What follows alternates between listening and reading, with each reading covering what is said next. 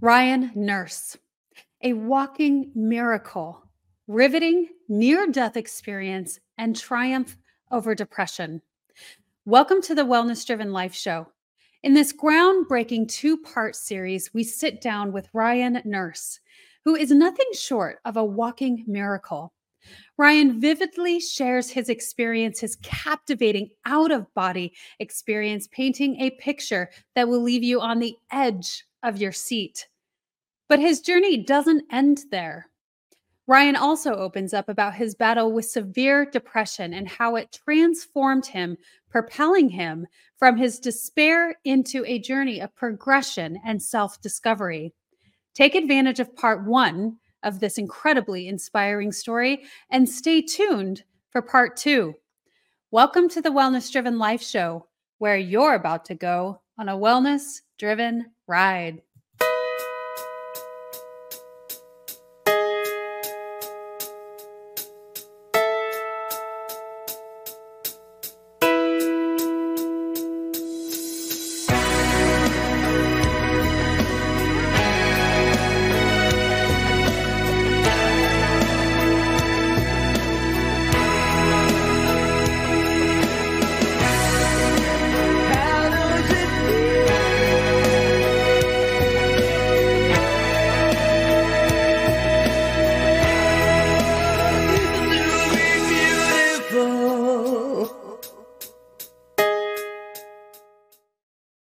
Hello, everyone. Welcome to Candy Apple Advocacy, the podcast for parents who want to advocate for their children's education. I'm Jim Mallard, and I'm here with my wife, Tabby. We've been through the trenches of raising kids in the school system and know how tough it can be, but we also know how essential it is to advocate for your child and their education. That's why we started this podcast, to share our experiences and insights with other parents to help them become more effective advocates for their children.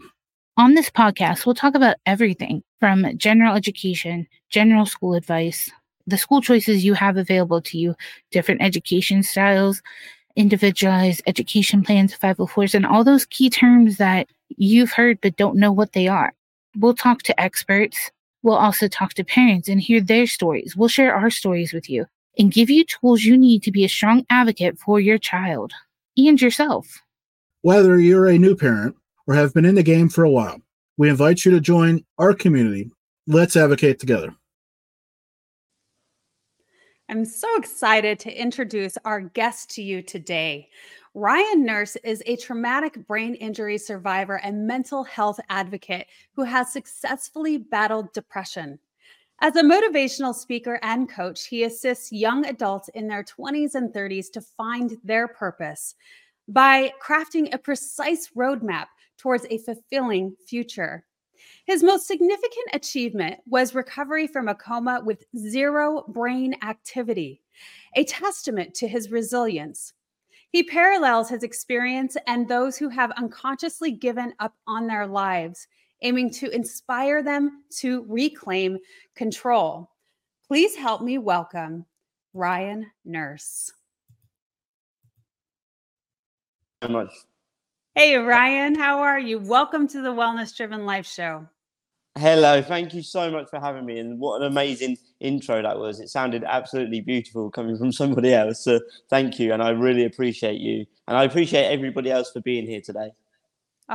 It's definitely a pleasure. We're so excited to share your story and your journey. You have something very, very unique that the majority of human beings do not experience. And because of that, you're showing up so brightly in the world and being, yes, that testament to we can really live a great existence. So being the light for others is so powerful. Now, let's share with the audience a little bit more about you. I want to give them a little more insight about who you are, Ryan. Yeah, of course. I'll just start by saying a little bit about myself. So my name is Ryan Nurse, and I am a traumatic brain injury survivor and thriver who's also suffered from and overcome depression after a relationship breakup. I literally took my life from depression to progression and now use my wounds as wisdom to inspire, empower, and guide confused adults in their 20s and 30s towards a future of fulfillment.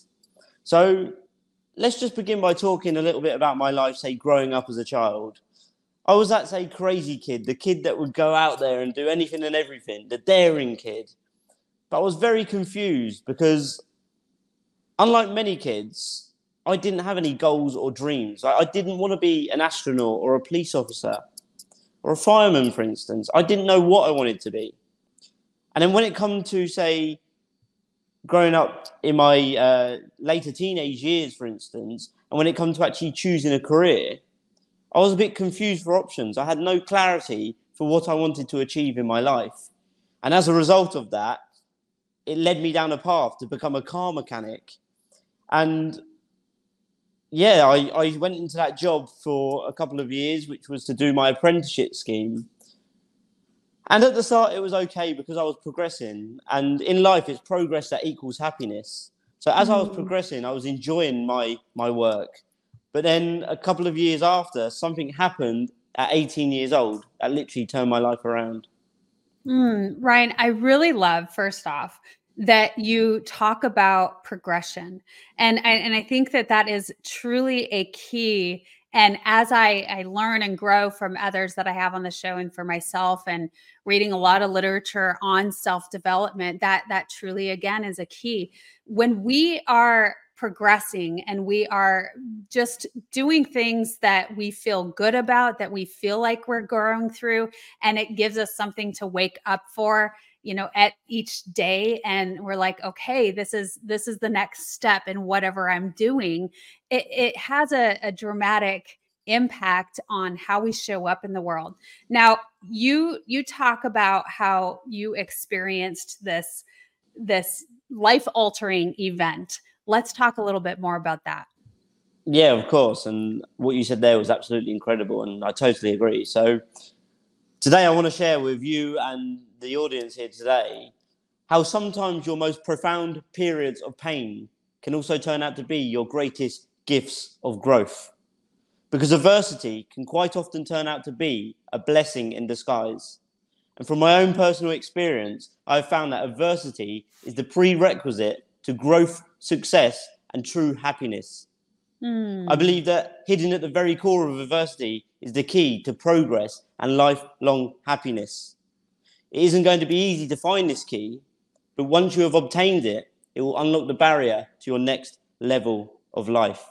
You know what I love about that is it is extraordinarily inspiring, and because there are a lot of people who are going through extreme adversity aspects in their life, and they feel like they don't have the one up, and you're saying that is the one thing that you have to have in order to really give the boost up in life, to show up as brightly in the world as they can.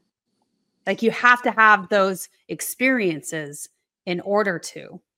Yeah, but the thing is as well, as much as you have to grow through what you go through, many people are waiting for this rock bottom, which I'll be speaking about soon. They're waiting for disaster to strike to then decide to reshape their reality, you don't have to wait for calamity to change your reality. Like, you can change at any point at all. So this is what I'm going to be talking about today. Yeah, absolutely. I would wonder, though, is it that people are waiting, or it's just that they don't actually finally make some sort of change or adjustment until something drastic and awful happens in their life? Yeah, I mean, look, I've been there myself, and I wouldn't be here if it wasn't for those awful things. So many of us maybe are not waiting, but on the other hand, we're not looking. Like, if you're not looking for an exit from the, say, current reality that you're not enjoying, then one day it's going to hit you, and you're not going to have a choice but to change. So we're going to be talking about this today, so I cannot wait. I think it's easy for people to get very complacent, in life, where we get very familiar with the things that we do. It's almost this robotic approach to everything that we do, right? And you've mentioned before that people are kind of on this level, this unconscious level of showing up in the world, where they're really not aware of what can be possible for them. And I think that it's also in maybe a curiosity state to where we're able to look at other things. What was your experience with that initially? How did you get to the point where you realized that there's something so much more? Yeah, no, of course. And like, look, I was there myself, and I was saying to myself, for instance, every year, as that car mechanic, which I was from a very young age, every year I would tell myself when it comes to Christmas, New Year, I'm going to quit this job. I'm going to quit this job. And I never done it. 13 years I was in that career, over a decade in a totally unfulfilling and not progressing career. And I stay stuck. And, you know, you don't have to wait for a disaster. Like, this is why I want to teach people about not having to wait for, say, something awful to happen. You don't have to wait for literally a tragedy to then change your trajectory. So for me, I was just waiting year on year saying, I'm going to quit my job, I'm going to quit my job. And then two things happened in my life, and I'm going to talk about the first one, but then more years went by, and then the second one happened, and even the third thing, which wiped me out, and then I hit rock bottom, was when I made the change. So you're saying that, like, when we go through certain experiences, sometimes it's not just the first big experience where we start to truly create transformation in our life, but it happens to be oftentimes more than one event. It's the first big event, then the second big event, and then the third, the whammy, like you're talking about. And Yes. to where we really get the signal, the hey, wake up, the call. Literally. So what's going to happen is, like, pain is a messenger, and it's telling you that what you're currently doing isn't right for you, and it shows up in different ways. For instance, the first message is, Ryan, this isn't for you. Like, it's like a tap on the shoulder. Ryan, wake up, wake up. And then it starts to be like a punch. Ryan, wake up, wake up. And then out of the blue, it's a lorry comes. It's a 10-ton truck, and it wipes you clean out, and it smashes you to bits. And you've got no other choice but to change your life. And you don't even get a chance to choose what you want to do. It's literally, you need to change now. And it's usually coming from a place of desperation. But you can use desperation as inspiration and motivation. Oh, I like that. You can use desperation for inspiration and motivation. That's very, very powerful. As you know, when we're in it, it is very difficult to be able to see any light at the end of the tunnel, because you're coming from that desperation, that anxiety, the we feel like there's nothing else that we can do sort of place oftentimes. And so I really like how you word that and how you play on those words, because it's easy to remember. And I think that as long as somebody is listening to this and they happen to be in that moment of time where life is very, very challenging, then use that to propel you. So you have talked about you were stuck in this career field where you were not satisfied. You weren't happy. And I also feel that many, many people get to that point where, you're young, you don't know what you want to be when you grow up, and we put ourselves in these positions because we think that we're making the right choice or, and decision, and that we need to put food on the table. So we continue in that routine of really unhappiness. And so what was it that happened for you where you finally said, okay, I'm going to shift and I'm going to do something different here?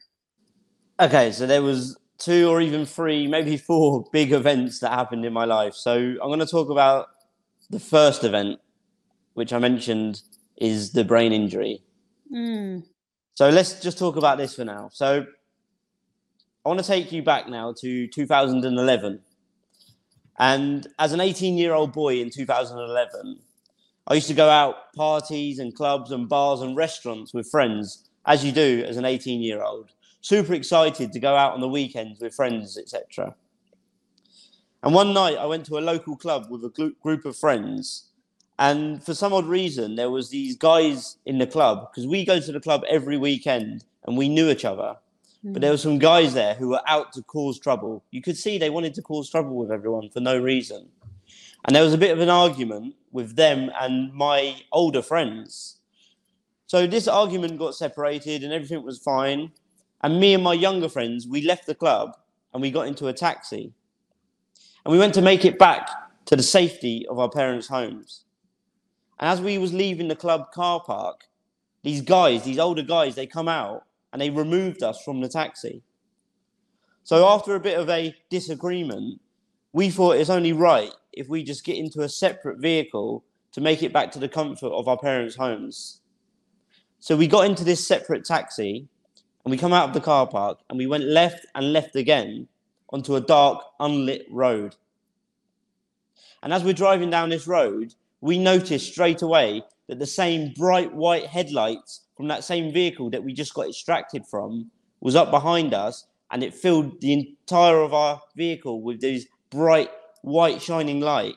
And then suddenly there was this loud, angry voice come through to the driver's walkie-talkie saying that we should pull over.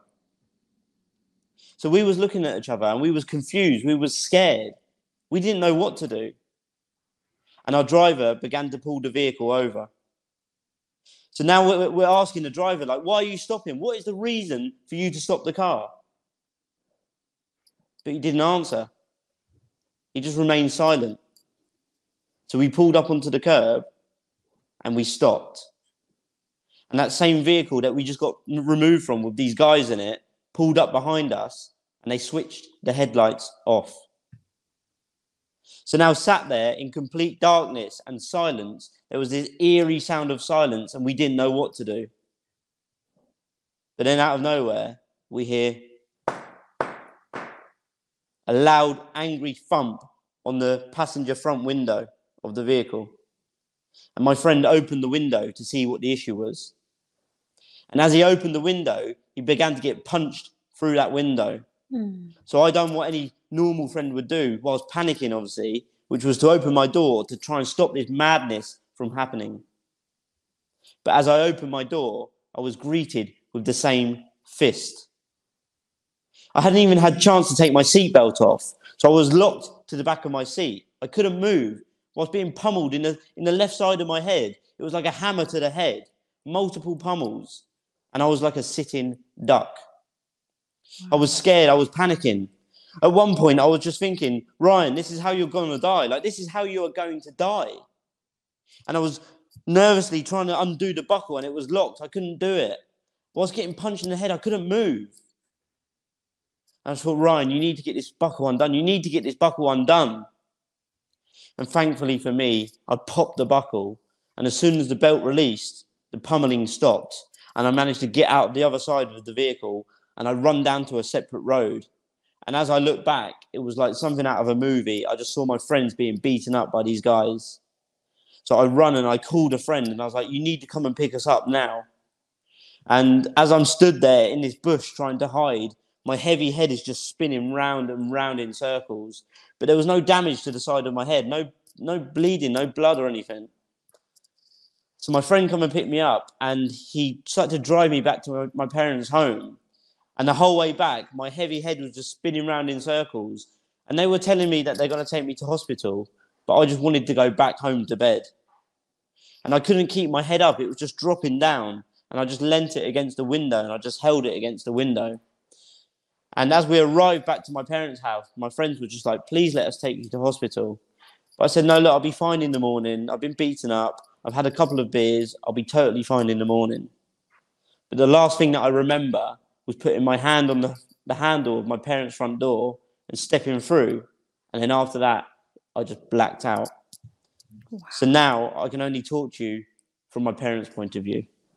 Oh my gosh.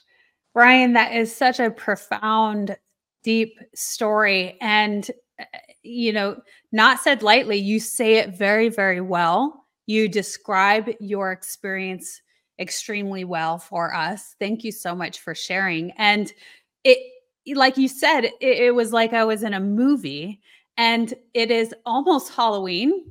And so I was getting a little scared, as if I'm watching this horrible, scary flick. And that was your experience. And I'm so sorry that you experienced that. It's interesting. The time framing was back when it was my law enforcement days. So I too got to experience, things that weren't great to be seeing.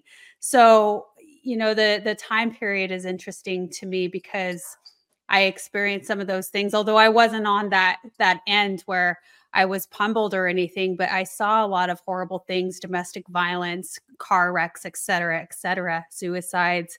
And, your experience is just really profound. And now we're going to walk into what it was like for your parents' point of view. So let's continue on with that. Thank you, my friend. And yes, of course. So, like I say, now I can only talk to you from my parents' point of view because obviously I was unconscious at this point. So I return home apparently, and I walk up to the stairs as I always do into the bedroom, and I get undressed. I fold my clothes up neatly. I put all my things on the side, and I get into bed. And my mum, being my mum, she always waited us up for us kids when we go out to a club or a bar, for instance. And she knew that I wasn't home at the sort of similar time that I'd always been home. And she just knew deep down those maternal instincts. She knew something wasn't quite right. So she monitored me.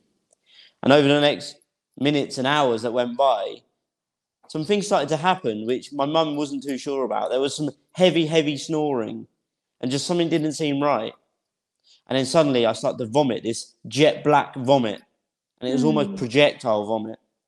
So my mum's there, my dad's there, my younger brother's there, seeing this whole thing happen. And my mum's saying to my dad, look, this isn't right. Something's really wrong with Ryan. But my dad, being my dad, just says, look, he's gone out, he's had so much to drink, he's probably been drinking black Zambuca shots, and now he's paying the price for it. But my mum just deep down knew something wasn't quite right. Yeah. But then... As mothers do. As mothers do. Of course. But then, thankfully for me, my older brother gets a message from a friend to say, how is Ryan doing? Is he okay? What do you mean? Why wouldn't he be okay? Oh, well, there was a huge fight and he got beaten up. So my brother's straight on the phone to my mum. Look, go and wake Ryan up and make sure he's okay.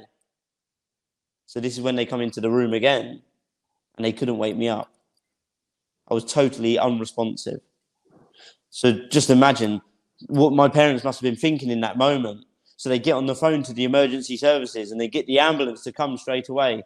And before you know it, my dad said it was like, again, a movie or a TV show. There was ambulances, there was many ambulances, many paramedics, there was sirens, there was walkie-talkies, there was beeping, there was all these crazy noises. And before you know it, I was on a stretcher and I was taken down and put into the back of the ambulance. So my dad stayed at home with my siblings to make sure the ship stayed running, whilst my mum got into a separate ambulance and followed me straight to the nearest hospital. And as I arrived, I was taken straight into the hospital, and my poor mum, she had to wait in the waiting room. So as she sat there alone, all of these thoughts were going around in her mind, thinking, what's going on with Ryan? What's happened to my poor boy? But then as the time went by, she heard a noise. And she heard a voice down the corridor. And she said, it's Ryan's voice. So straight away, she was lifted up and she felt relieved as she could hear my voice. So she starts walking down the corridor and she goes into the room where this voice was coming from. But then straight away, she noticed that it was not my voice. So she went from here straight back down to rock bottom. And as she sat in that waiting room, she's asking the paramedics, the nurses, the doctors, what's happening with my son? And nobody told her anything. But then it got to a point where they came out and they said, look, Ryan's gone through a severe head injury and we're going to have to transfer him to the specialist hospital via air ambulance for an emergency brain operation straight away. Wow. That's that it would be very, very difficult for a parent to hear and experience and listen to. And yeah, it sounds to me like you weren't even in the area to where you could receive that emergency surgery that you needed right away. So I think that it's a beautiful testament to how everything worked out for you. I mean, you're here and just in the nick of time, right? Yeah, of course. So, like for me, I went back that evening the night before, but bearing in mind, I'd sat there with this head injury for many, many hours. I believe by the time I got to the hospital, the first hospital, it was around say midday, I believe, 11 o'clock midday. So, bearing in mind, I've been sat in my bed, literally dying, and I'm going to talk about this now. So, they come out and they said to my mum, "We're going to have to transfer him to the specialist hospital, which is 1-2 hours away." And my mum's just thinking, "Oh my God, what is happening?" So then they chose to take me via the ambulance on the blues and twos with the flashing lights and to rush me there. And as they did, my mum got into the separate. I went to go outside, and my dad arrived. So thankfully, my dad was there also, and they both followed the ambulance with me in it in pursuit. So obviously, they arrived at the hospital, but I arrived first, and I arrived and I went straight in. And as I went in, obviously, I had to go in for an emergency brain operation because I suffered from a fractured skull and a blood clot due to a bleed on the brain. So the doctors had to operate on me, and I was put into a coma, an induced coma, because of the severity of the injuries. So as my parents arrived later that afternoon, they were searching for me and they couldn't find me anywhere. My dad was stressing out, my mum was stressing. They were looking for me and they didn't know where I was. But then they finally managed to locate me, and they didn't get to see me until 6 p.m. that evening. And I was laying there in the intensive care unit in a coma on the life support machine.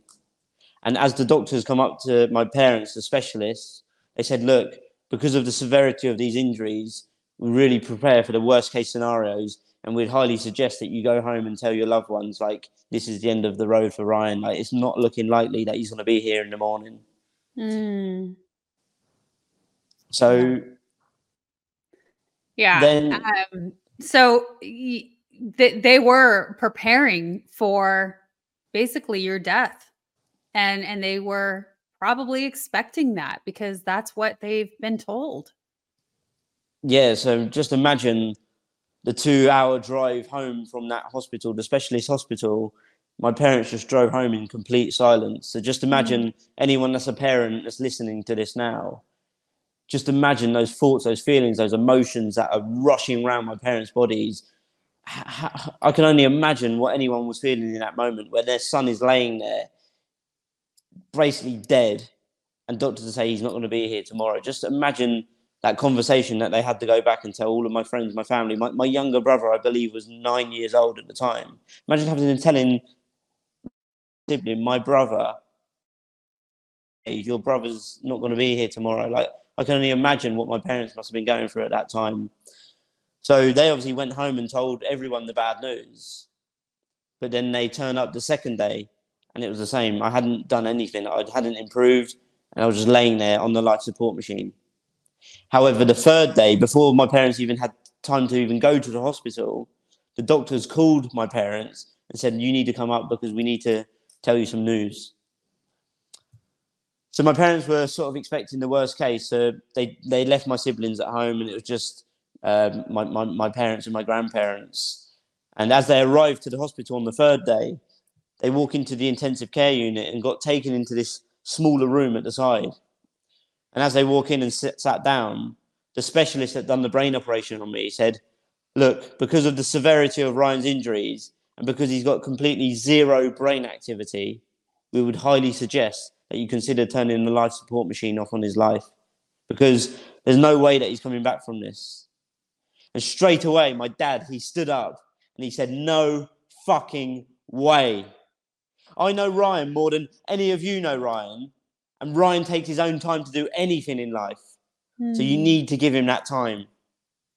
And that specialist, he didn't know what to say. He just looked at my dad like, and my dad said, "No, you don't tell me. I own this machine. I'll tell you when it gets turned off. You need to give him more time." So by my dad doing it, it literally saved my life. That is so beautiful.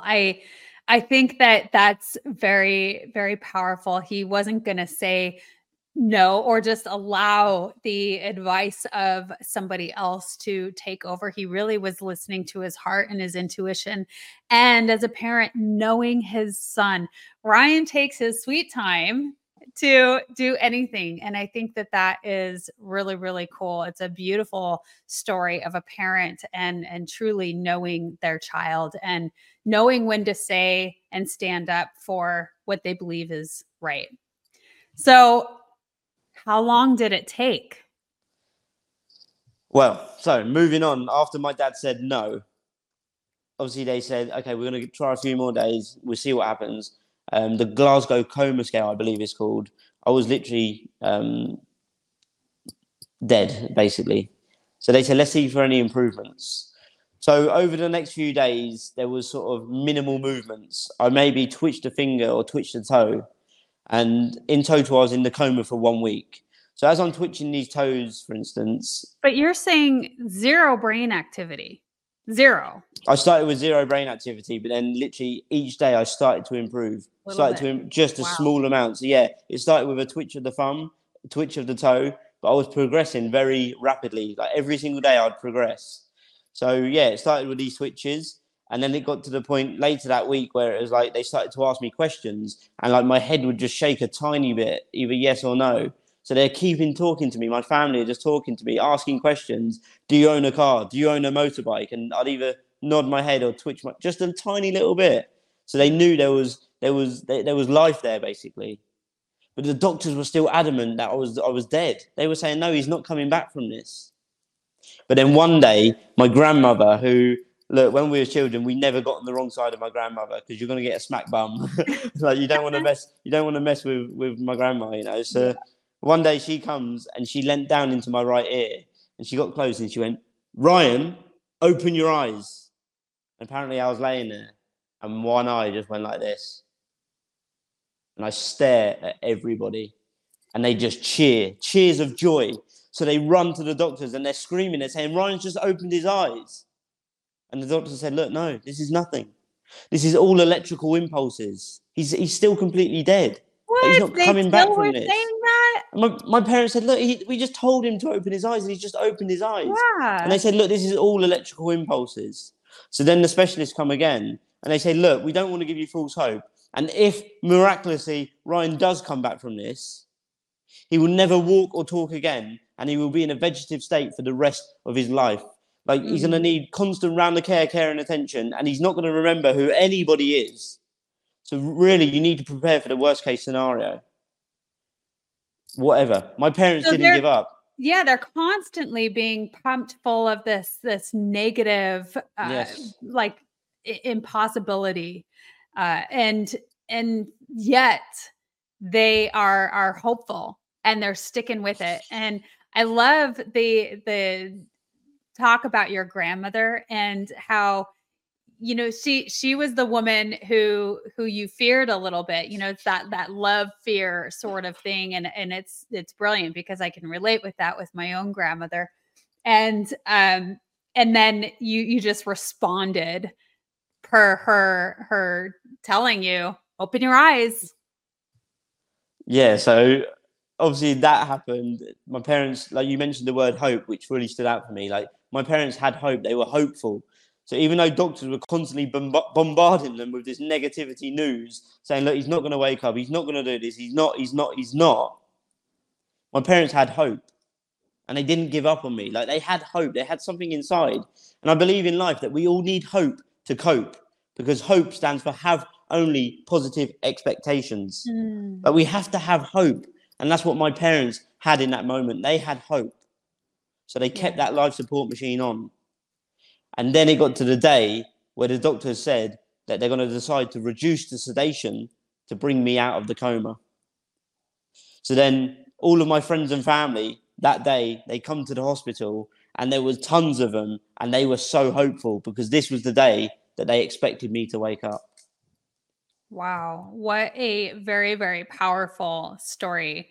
Gosh, you have me on the edge of the seat. You know, people can't always see me during the time that you're saying it, but I'm really leaning in. I'm just like, wow, this is fascinating. It's probably one of the most in-depth and fascinating stories that we have had, experiences that we have had on the show thus far. So I'm so excited and thrilled to continue listening to more. This is a beautiful story. And Ryan, you have a book that's going to be coming out, at the close of this year, beginning of next year. It's coming soon.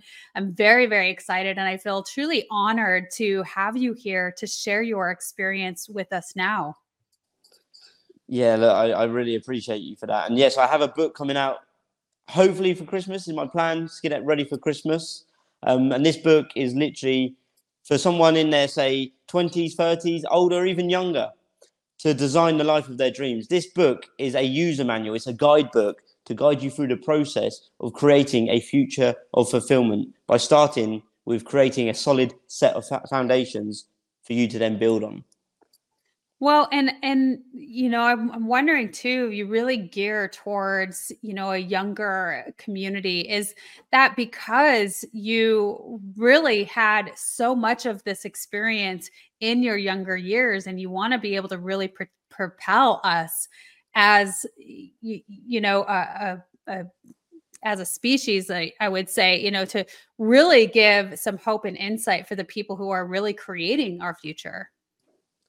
Yeah, of course. Like for me, my target audience is, like I say, 20s all the way through to probably 40 years old, even younger, older. I've worked with both. I've inspired both.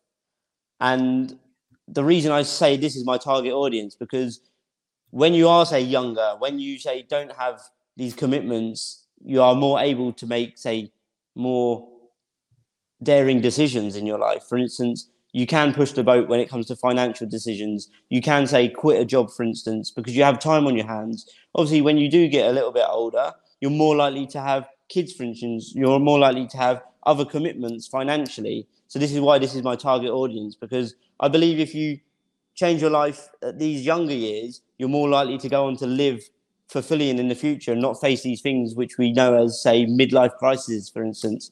But as I mentioned this, anyone listening, don't ever let your age be your cage, because as long as your beautiful heart is still beating, you can transform your life at any age. So do not let your age be your cage. Ryan, you have so many incredible ways to say things. There's a lot of brilliance within you, and I appreciate that greatly.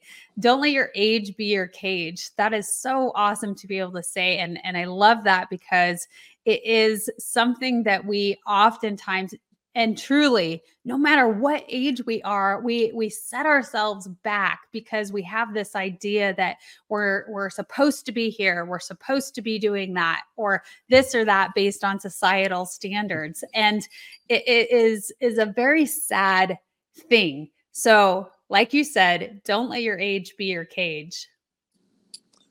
Yes, and look, we're going to be talking about this later in the conversation today. So I'm going to carry on back from where I was there about the reducing the sedation. The moment my friends believed that I was going to wake up. So all of my friends, all of my family come to the hospital this day to reduce the sedation, to bring me out of the coma. But as soon as doctors done it, I wasn't breathing by myself. My lungs weren't functioning, and I had to be put straight back into the coma. So yet again, the doctors, the specialists said to my parents, my friends, my family, this is the end of the road for Ryan. Like, we're so sad and so sorry for you, but he's not working. Like, he's not going to survive this. But again, my parents, they said, no, you need to give him more time. You need to try again tomorrow. And how much time, remind me, Ryan, had gone by? This was literally a 1 week period. Okay. Where they said I would never wake up. So they give me a week, and they said, look, because they've reduced the sedation, the day that I didn't breathe by myself and I had to be put back into the coma, they say, this is it. He's not coming back from this ever. Wow. So my parents said, no, you need to try again tomorrow. Okay. So for me, luckily, thankfully, my parents didn't give up. And they said, tomorrow is the day. So again, my friends, my family, they arrived, reduced the sedation. And thankfully, I started to breathe by myself. And it wasn't like I just sat up and I was like, oh, hi, everyone. No, it was just a line on the screen saying, look, he's breathing. And this is it. So my friends and family just sat there glued to this screen. They wasn't even looking at me. They were just looking at the screen. Wow, he's alive. That's what they were just thinking.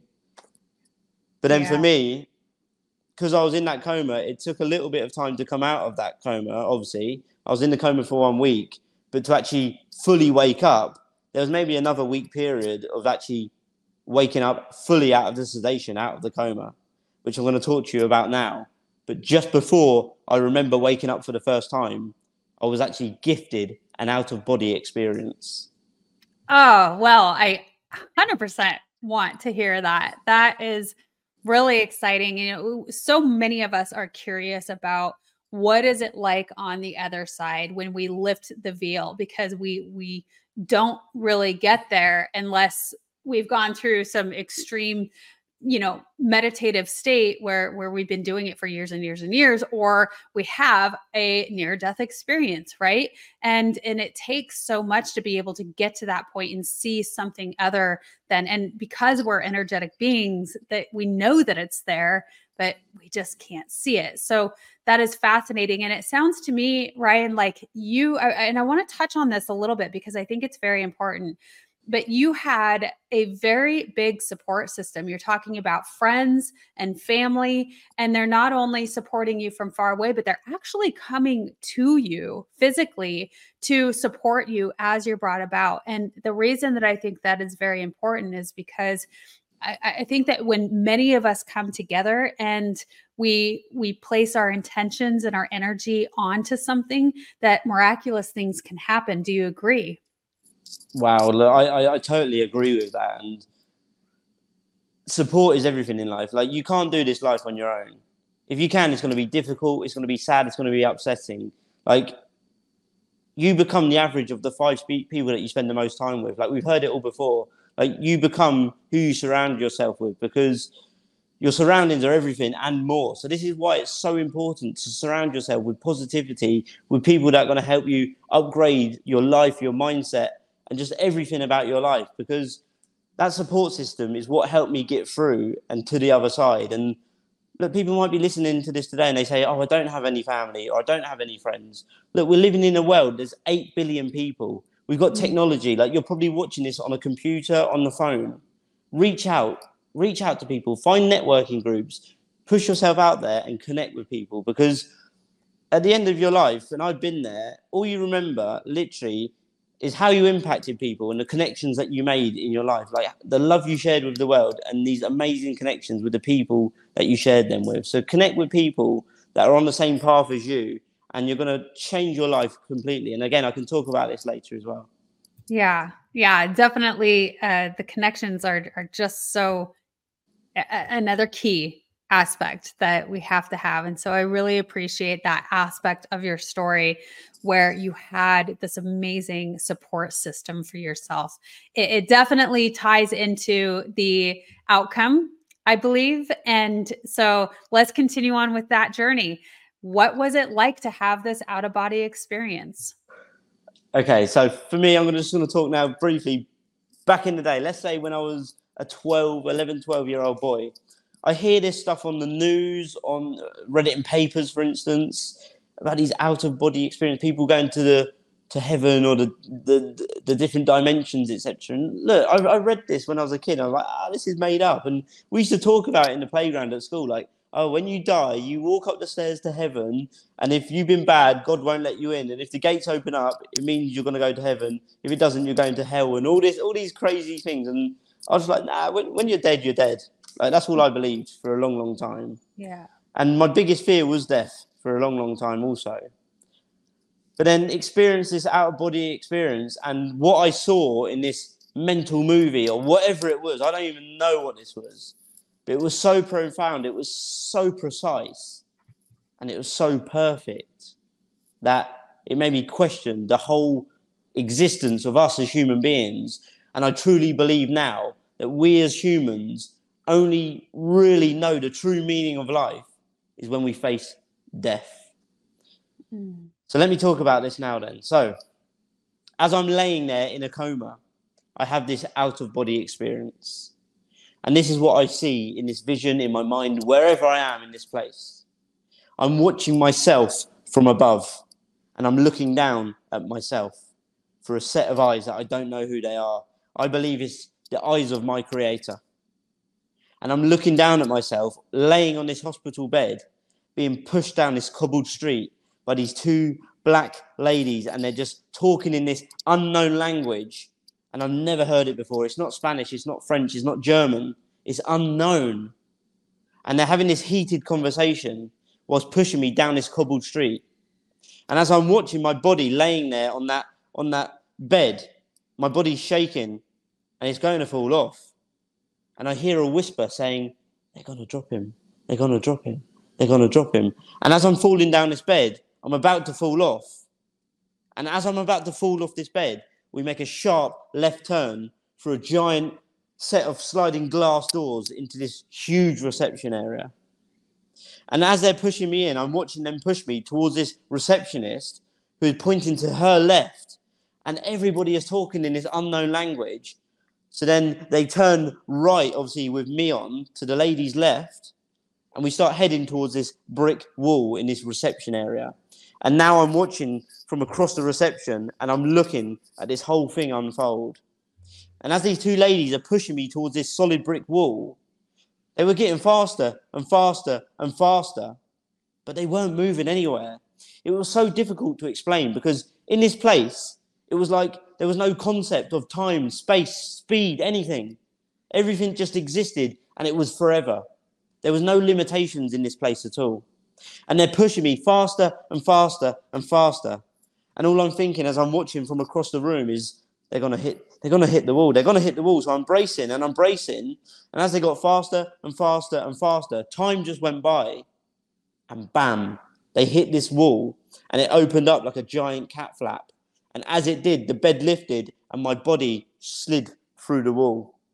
And as soon as my body went through that wall, these eyes got sucked straight back into my body in this out-of-body experience. And I'm now just falling through black, dark nothingness. And it was like I was doing a skydive with my eyes closed. I couldn't see anything. And I'm just looking down at myself, falling through complete nothingness. And now I'm looking for answers. I'm looking around thinking, where am I? What is happening? And time went by. I don't know how much time. It could be 1 week, 1 day, 1 year, forever. I don't know. But as I'm falling and I'm looking for these answers, down in the left corner, as I'm looking so far down, I see this small glistening outline of this sort of square shape.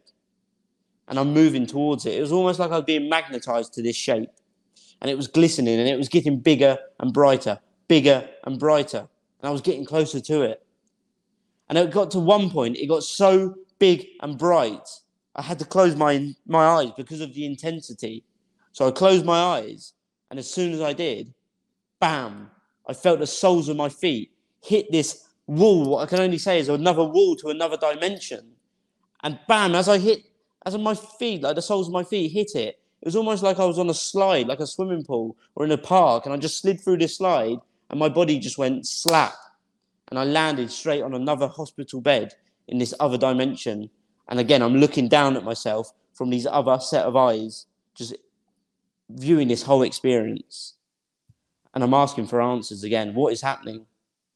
And as I'm looking at myself, just laying there in this bed, the doctors start to come in and they start to work on my immobile body. They start working on my head.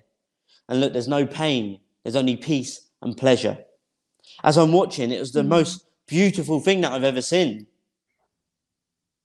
And wow, it was incredible just to watch this whole experience unfold. And again, the doctors, they're talking in this unknown language, and it went on forever. But then suddenly they start to dissipate. They start to go behind where I couldn't see. So as these set of eyes are watching my body that's just been operated on, I'm thinking, what happens next? And again, there was another transition. It was like inside my body, there was like the most powerful Hoover inside, and it was like sucking these eyes towards it. And it did. The transition happened, and I'm laying there, and I open my eyes in this out-of-body experience, and I just sort of put my head up, and I look around, and I'm in this place. It's not really a room. It's not a place. It's just nothingness, because there's no ceiling. There's no walls. It's just a giant curtain in front of me, and just white everywhere.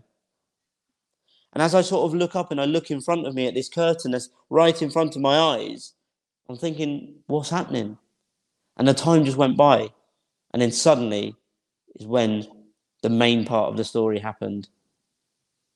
Oh, wow. Okay, so I was leaning in this entire time because you just drew me into this experience that you're having, and you talk about a lot of the same things that other people who have had this out of body near death experience, and the distortion of time.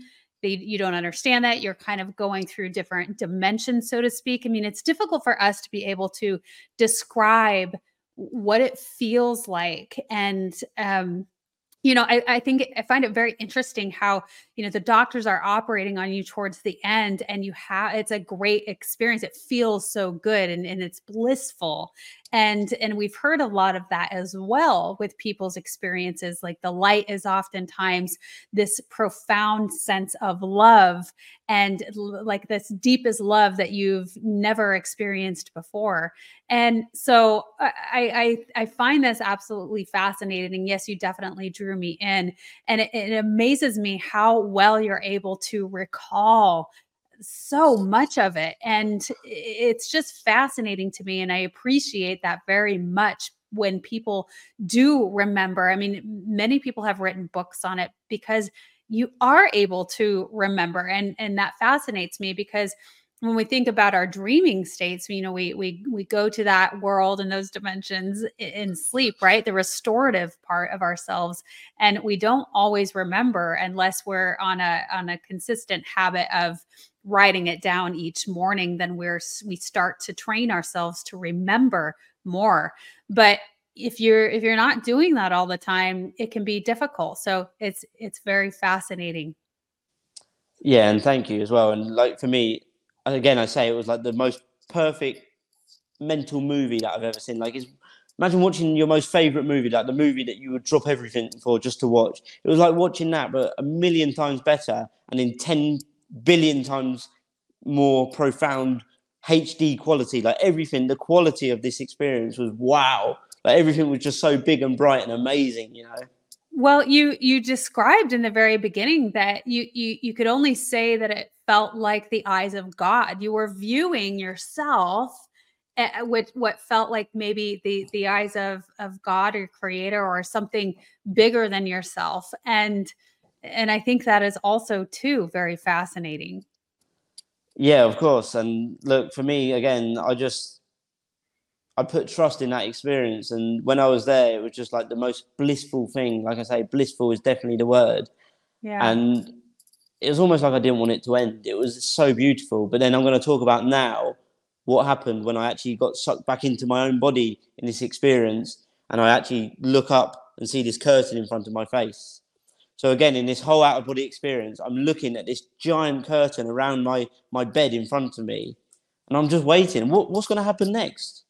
And I'm waiting. It could have been an hour, a minute, a day, a year. Who knows? I was just waiting forever. But then suddenly, this curtain slowly starts to open up. And as that curtain opens up, this supernatural, bright white, glistening light just shines through again with such intensity. Wow, I close my eyes because it's almost heat from the light. Like, it's so hot, I can feel it. And I'm doing this, like, close my eyes. But then I could feel the intensity reducing. And I could feel that it was comfortable and it was okay to open my eyes. But when I sort of turned to look at what was in front of me, was when the most incredible thing that I've ever seen happened. I opened my eyes and I remember as I look out there, as far as the eye could see, literally, this isn't a place. This is just imagine like the longest desert you could ever imagine, but even further. I'm looking out to this place that just went on forever. And as I looked out, up, down, left, right, everywhere I looked, I saw faces.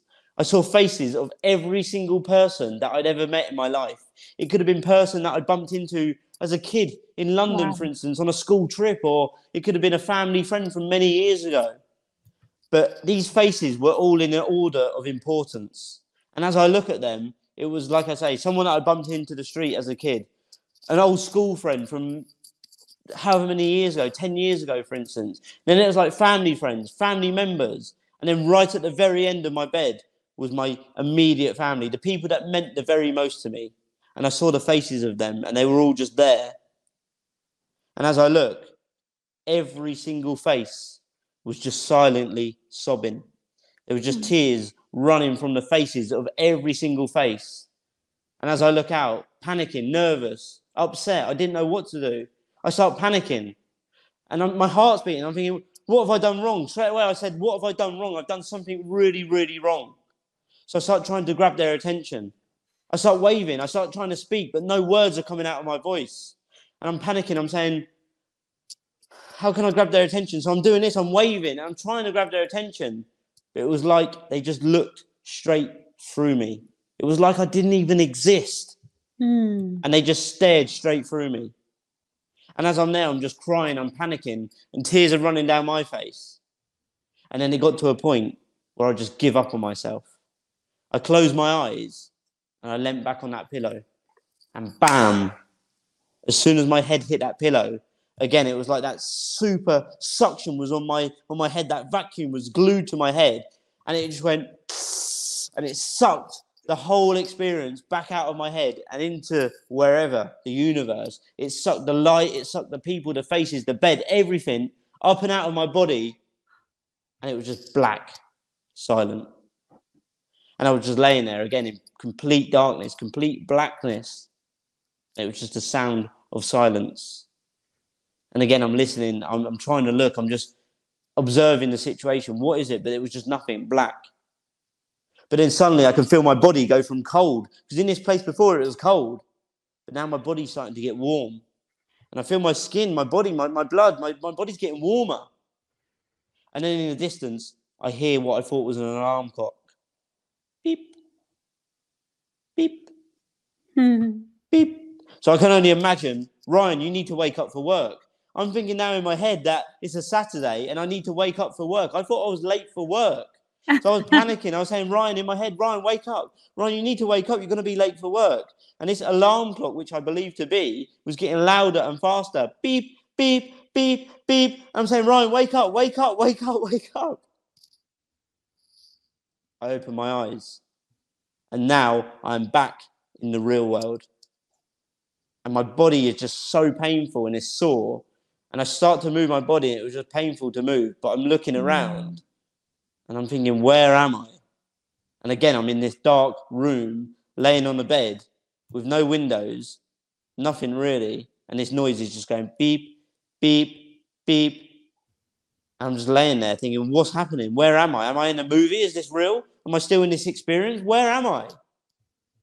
So I slowly look down and I see needles penetrating my skin. I had a tube in my throat and I'm thinking, what's happening? I had all these pads on my body.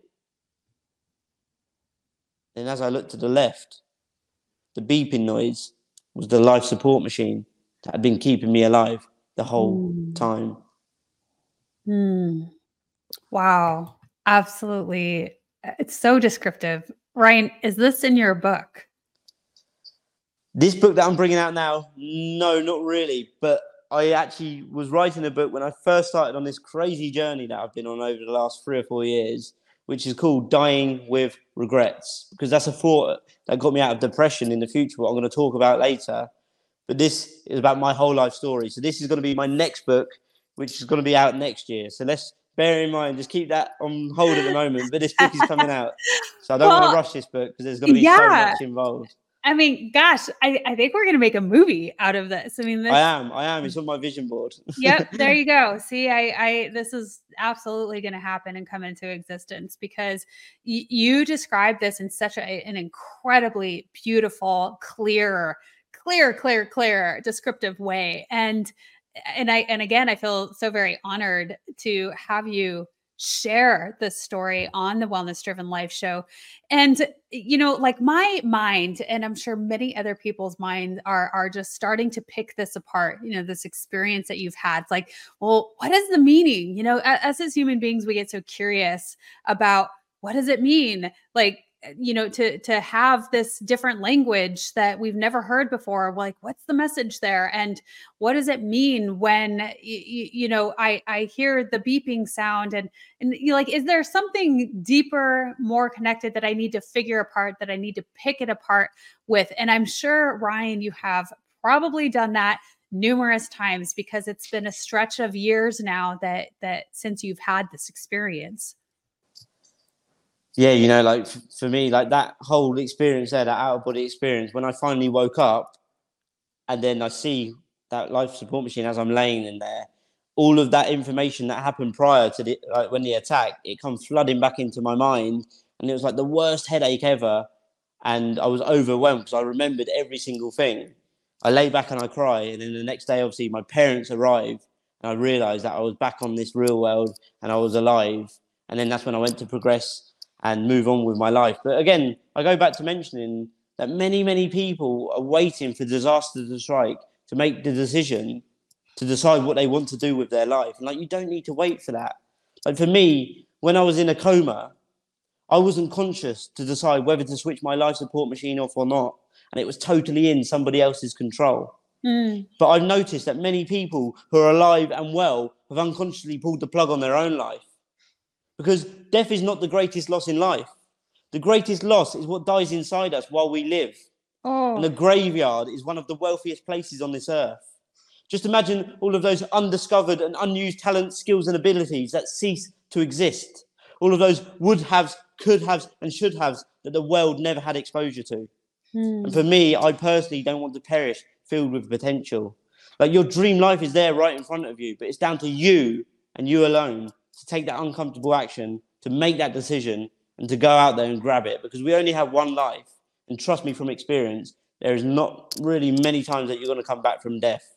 So let death be a motivator, because I believe death is the greatest of all motivators. So you need to ponder your death and the reality of death every single day. Let the reality of death put urgency into living your life today. Again, I love how you describe things, Ryan, and how the biggest, the greatest sadness is the death of us, are dying inside while we're living, and not just losing ourselves and living our lives in this robotic sense of not really knowing what we want to do, how we want to progress, and not progressing at all. And so you had this profound experience in your life that the majority of human beings do not experience. What was the next things that came to you after that? You healed yourself, and then you went into I don't know if you continued on with work or if you stopped at that point. What was next for you after that experience? Yeah, it's a crazy experience, and obviously there's so much more about that story, but long story short, I obviously woke up. Over the next couple of weeks, it was like very, very fast. Like, progression was rapid. Before you know it, I was out of the coma. This was out, like the tracheostomy come out. I was learned to walk and talk again, obviously, because I had the hole in my throat. I was on a Zimmer frame, buzzing about the hospital. And then before you know it, in under four weeks, they sent me home. Said, you can go home for Christmas. And look, I went in. They said, I'm going to die. Just under 4 weeks later, they sent me home. Like, this is a miracle. And the doctor said to me when I went 1 year later, you are a walking miracle. He said, this never happens. So yeah, when I come out of the hospital, obviously I was frail. I was injured. I was tired. My body was aching. And yeah, the things that I had for many, many years after, the main things was obviously extreme fatigue and constant memory loss. Like, short-term memory loss was awful. Like, I could be having a conversation with you now, face to face, for instance, and I'd forget what we're talking about as we're talking about it. Like, it was crazy. And this lasted for years. But look, I was so grateful that I was alive. I was back on Earth, and I've been sent back. Like, I honestly believe with that out-of-body experience, I've been sent back to this Earth to complete the job that I was yet to finish. And that's why all of those faces were crying. So I was grateful for my life. And I knew that now I had to change my life for the better. Going back to those faces, what I was thinking about as you described that, people that you just bumped into the street, like every single connection that you have had, no matter how great, how small throughout life, it's interweaved into the big picture of who we are. We're all so connected. And when you talk about, I believe that I came back to complete the job that I came here to do. I'm very curious about that too, and how you felt like you came to that, or came to understand what was that you are here. What's the message? And I also wanted to go back a little bit too with this experience because of my own curiosity. But was this something that was newsworthy? Was it publicized? This miracle that happened, like the doctor said, you're a walking miracle, and was justice served for your perpetrators? Yeah, so great questions there. So I'll start with the justice that you mentioned, obviously. So obviously, when I was in hospital to begin with, the police, for instance, were saying that this was a murder case. They treated it as a murder case because they said that he's never coming back from this. So obviously, it was in the local paper at the time saying like, this boy's been attacked, he's gonna die. But then as soon as I started to get, say, brain activity, and as soon as I woke up, it literally got dropped straight from murder to like nothing. And look, for me as an 18-year-old boy, I went through the pain, obviously laying there. My parents went through so much pain, more pain than me, I believe, because they had to face it every single day. But then you say justice is served. I believe the justice for me is me actually waking up and learning these priceless lessons. But justice for the people who attacked me, it went for a period of years going back and forth from court, for instance, and never been to court in my life. As an 18, 19-year-old boy, I ended up turning 19, going to court, not knowing what court was about, and having to try and prove my almost innocence to say, like, this guy's attacked me and I was dead, and they're literally telling me that I'm a liar to my face. It was so hard. Like, I was there in court just crying my eyes out most days. It was so draining on me. So for me to go through that as well was so painful. Yeah. But then in the end, justice was served. But what is justice for a life? Like, how many years can you put on someone's life? Yeah. So for me, it doesn't really matter about the justice anymore. Like, so many people are saying, oh yeah, because what happened, it went there for a murder case and it got dropped down. It kept getting dropped down. It got dropped down more and more. I think the guy spent 1 year in prison, the guy that attacked me. 1 year in prison. He was out in a year, back to living normal life, like nothing happened. He didn't feel any, say, remorse, for instance. But look, for me, I held on to that pain for a long time. I held on to that pain, that anger, that hate for that person. You know, but what's that going to do? All it's causing me is pain. Like, holding on to anger is like drinking poison and expecting the other person to die. But forgiveness is the antidote. Yeah, and I wanted to go off of that a little bit. You know, if when I just mentioned the faces that you saw and this connectedness that we all have. I mean, wow, right? You are kind of in this other realm, this other dimension, and you see everybody that you've touched in some capacity, or who has touched in some capacity to you. And we talk about forgiveness as well, and let this be a lesson learned, right? To treat everybody that you come into contact with love and openness, not to allow people to take advantage of you. There's that fine line, right? And it's a difficult lesson to learn. And forgiveness is a difficult lesson, or a difficult place to get to.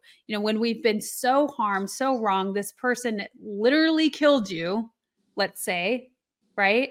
And how do you forgive that? And how do we forgive the people who have taken such advantage of us in such a horrific way, where it alters the course of our life drastically? And yet that there's been so many people that have come back from an experience that, such as you had, that to say that it is in the forgiveness of people. And I can't fairly say that I can attest to have being there yet. That is a difficulty, I think, for most people, is to get to that level of love that maybe we should be, and maybe that we should be getting to as a species, in order to truly evolve. Yes. So look, forgiveness is freedom. Forgiveness isn't for them at all, but it's for you. It's to set yourself free. Because like I mentioned, holding on to anger is like drinking poison and expecting the other person to die. But forgiveness is the antidote.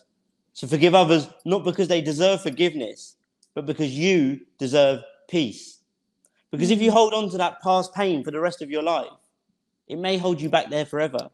So you need to let go and grow. Because just imagine, like anger is one letter away from the word danger. Anger is the wind that blows out the lamp of the mind. So you need to let go of that anger and trade it for forgiveness in order to then set yourself free, so then that you can evolve and become the very best version of yourself. All right, I love this. I want to know how you come up with all of these things. It's brilliant. Anger is danger. It's just so funny in it. And I think truly that the best form of justice, so to speak, is when you are really shining in your light the most.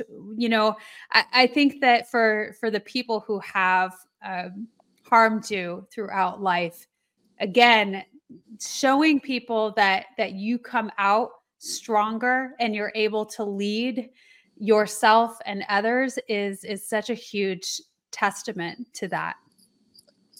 Yeah, so like you mentioned the word there, like it comes straight to my mind was like revenge. People want to get revenge when they get wrong done by someone in their life, whether they've been attacked, whether they've been some money stolen, for instance, someone said something bad about them. Many people go out to get revenge on someone. But the best and the only form of revenge is to forgive them. Don't forget about it. It's okay, just say move on. Accept it for what it is, and then become the very best version of yourself. Right. Well, Ryan, that's an incredible story that you shared. Thank you so much for sharing it.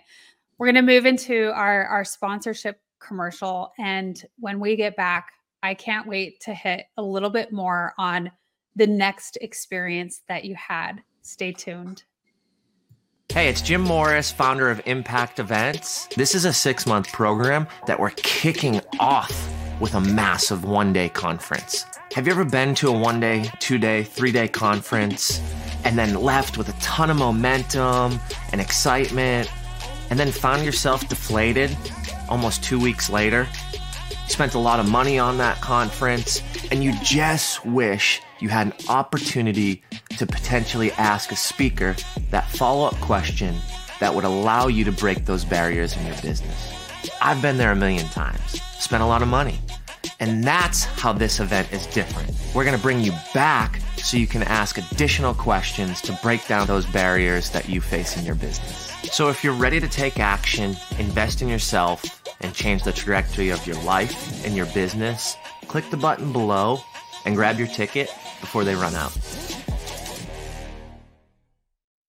Ever heard of Stoicism? Chances are, if you have, you've heard of Stoicism with a lowercase s and not Stoicism with an uppercase S. Lone wolves, no emotions, antisocial behavior, cold indifference. All that is Stoicism with a lowercase s. Stoicism with an uppercase S is the ancient Greek philosophy and virtue ethics framework that centers on service to the cosmopolis, to include your family, friends, community, and planet, and the development of a good moral character. My name is Tanner Campbell, and I'm the host of Practical Stoicism, a 3 times a week podcast teaching Stoic principles and concepts to anyone interested through the exploration of texts and deep dives into various moral topics. You can find Practical Stoicism where you're already listening to podcasts by searching for Practical Stoicism or by going to stoicismpod.com. I invite you to give it a listen today. You just might like it. So, Ryan, you have this, I mean, my gosh, you have a very, very long story and all of the things that really make these big impacts on how you show up in the world today. And I feel like we're going to have to make this a 2-part series into needing to share this with the audience. So I invite you to be open to that if you're interested in it. I'd absolutely love to, of course. We're grateful for you tuning in to listen to Ryan Nurse's inspiring journey. Thank you so much for supporting this wellness-driven life show. We are excited to see you on the next journeys and inspiring stories yet to come. Thanks for tuning in, and we will see you next time.